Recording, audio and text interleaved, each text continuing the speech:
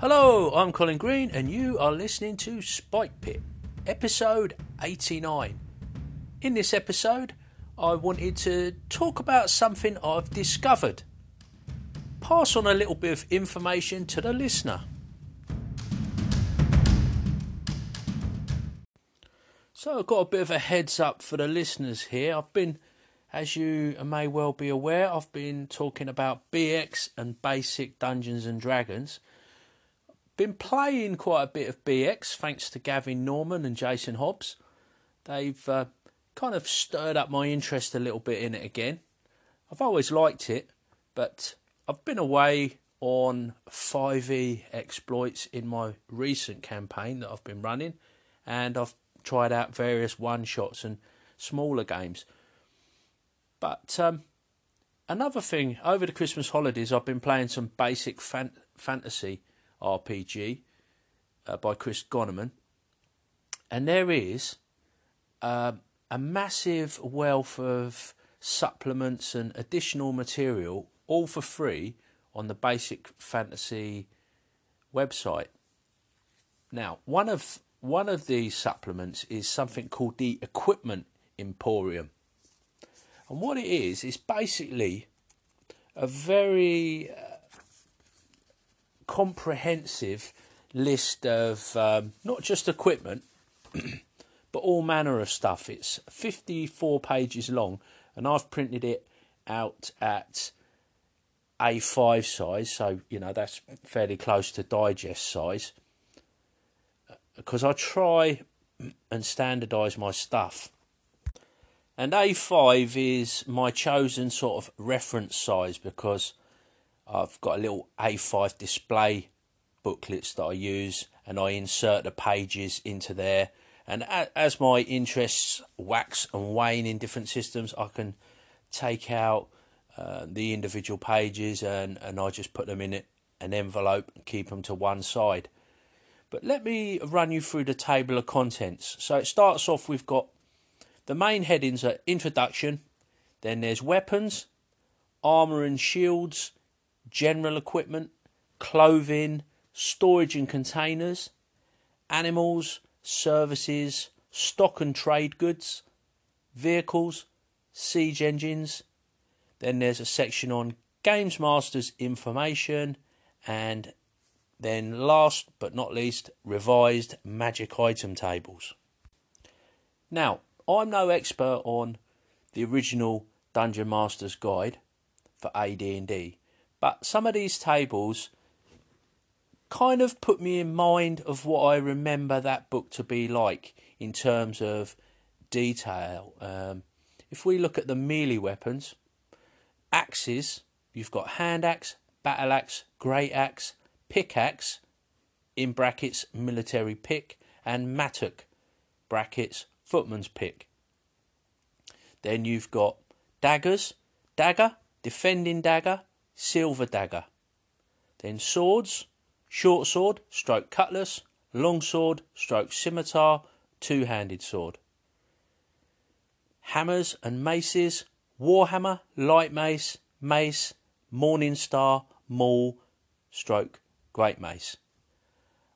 I think you get the idea. I'm not going to just keep listing weapons. Now, reason I'm discussing this is because as much as I like Basic and BX, from a player's point of view, it is quite sparse. And as a DM, sometimes I'll get an equipment question, and I think to myself, I don't really know, and I'll make up a ruling.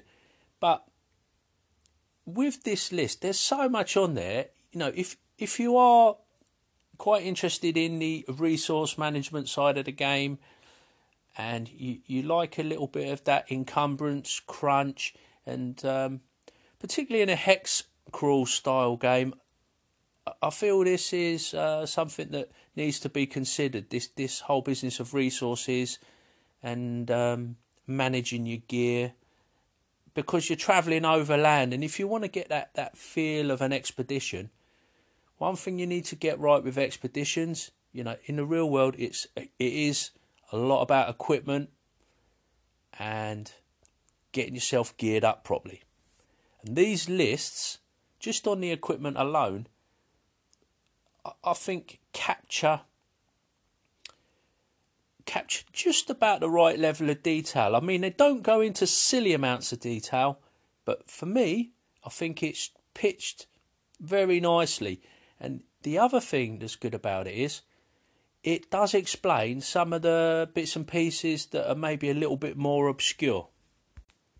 A classic example of the explanations that I enjoyed is in the armour and shields section. Brigandine.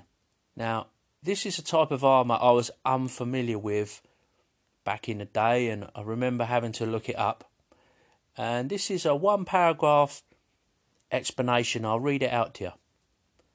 Brigandine armour consists of a cloth or leather garment lined with small oblong steel plates set inside or between layers and riveted to the fabric. Designs may include sleeves or be worn with vambraces. The rivets or nails attaching the plates to the fabric are visible on the outside and often decorated. Brigandine is typically worn over a padded undergarment. If worn without this undergarment, Brigandine provides an armour class of 14 at a weight of 20 pounds. This type of armour would also include armours with small plates attached to the outside of a quilted or padded garment. Now, we do need to consider that armour class 14 does betray the origins of the system being basic fantasy, which has an ascending armour class. So you do need to bear that in mind if you're looking at these lists and make the necessary conversion. Another section that I thought was really good and I enjoyed was the section on clothing. One of the paragraphs there describes an adventurer's outfit. This can be purchased for 10 gold pieces and is described thus. This is a full set of clothes for someone who needs to be prepared for anything. It includes sturdy boots, leather breeches or skirt, a belt, a shirt, perhaps with a vest or jacket, gloves and a cloak. A leather overtunic may be worn over a cloth skirt or leggings as an alternative. The clothes will have plenty of pockets. The outfit also includes any extra items you might need, such as a scarf or wide-brimmed hat. I think this is really good. I often come a little bit unstuck with clothing and just fall to some sort of ruling that I'm not particularly happy with, or just kind of hand wave it in general. But this has got, let me see, a 1 page, 2, 3, 4, 5. What is going on? 6, no, 5, and then it goes on to storage. But yeah, so there's like jewellery and decorative items, footwear, like upper body stuff, outerwear. So just on outerwear, you've got section on cloaks. So cloak, similar to a cape, but includes a hood to cover the wearer's head. Adventurers' cloaks are full length with a long hood that can be used to stash valuables. Travelling cloaks are a half length and have a slit to allow the cloak to be draped over either side of a rider's horse.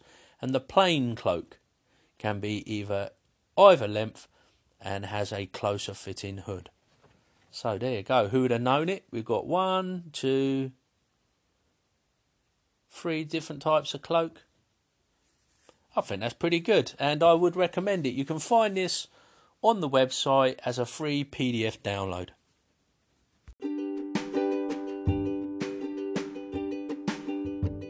Just a quick episode then today.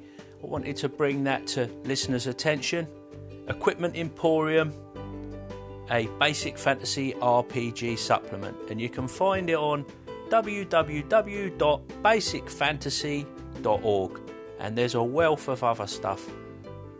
Now, I have had quite a few call-ins. I'm putting together an episode carrying on the theme of Mensa compared to Moldvay, basic Dungeons and Dragons, and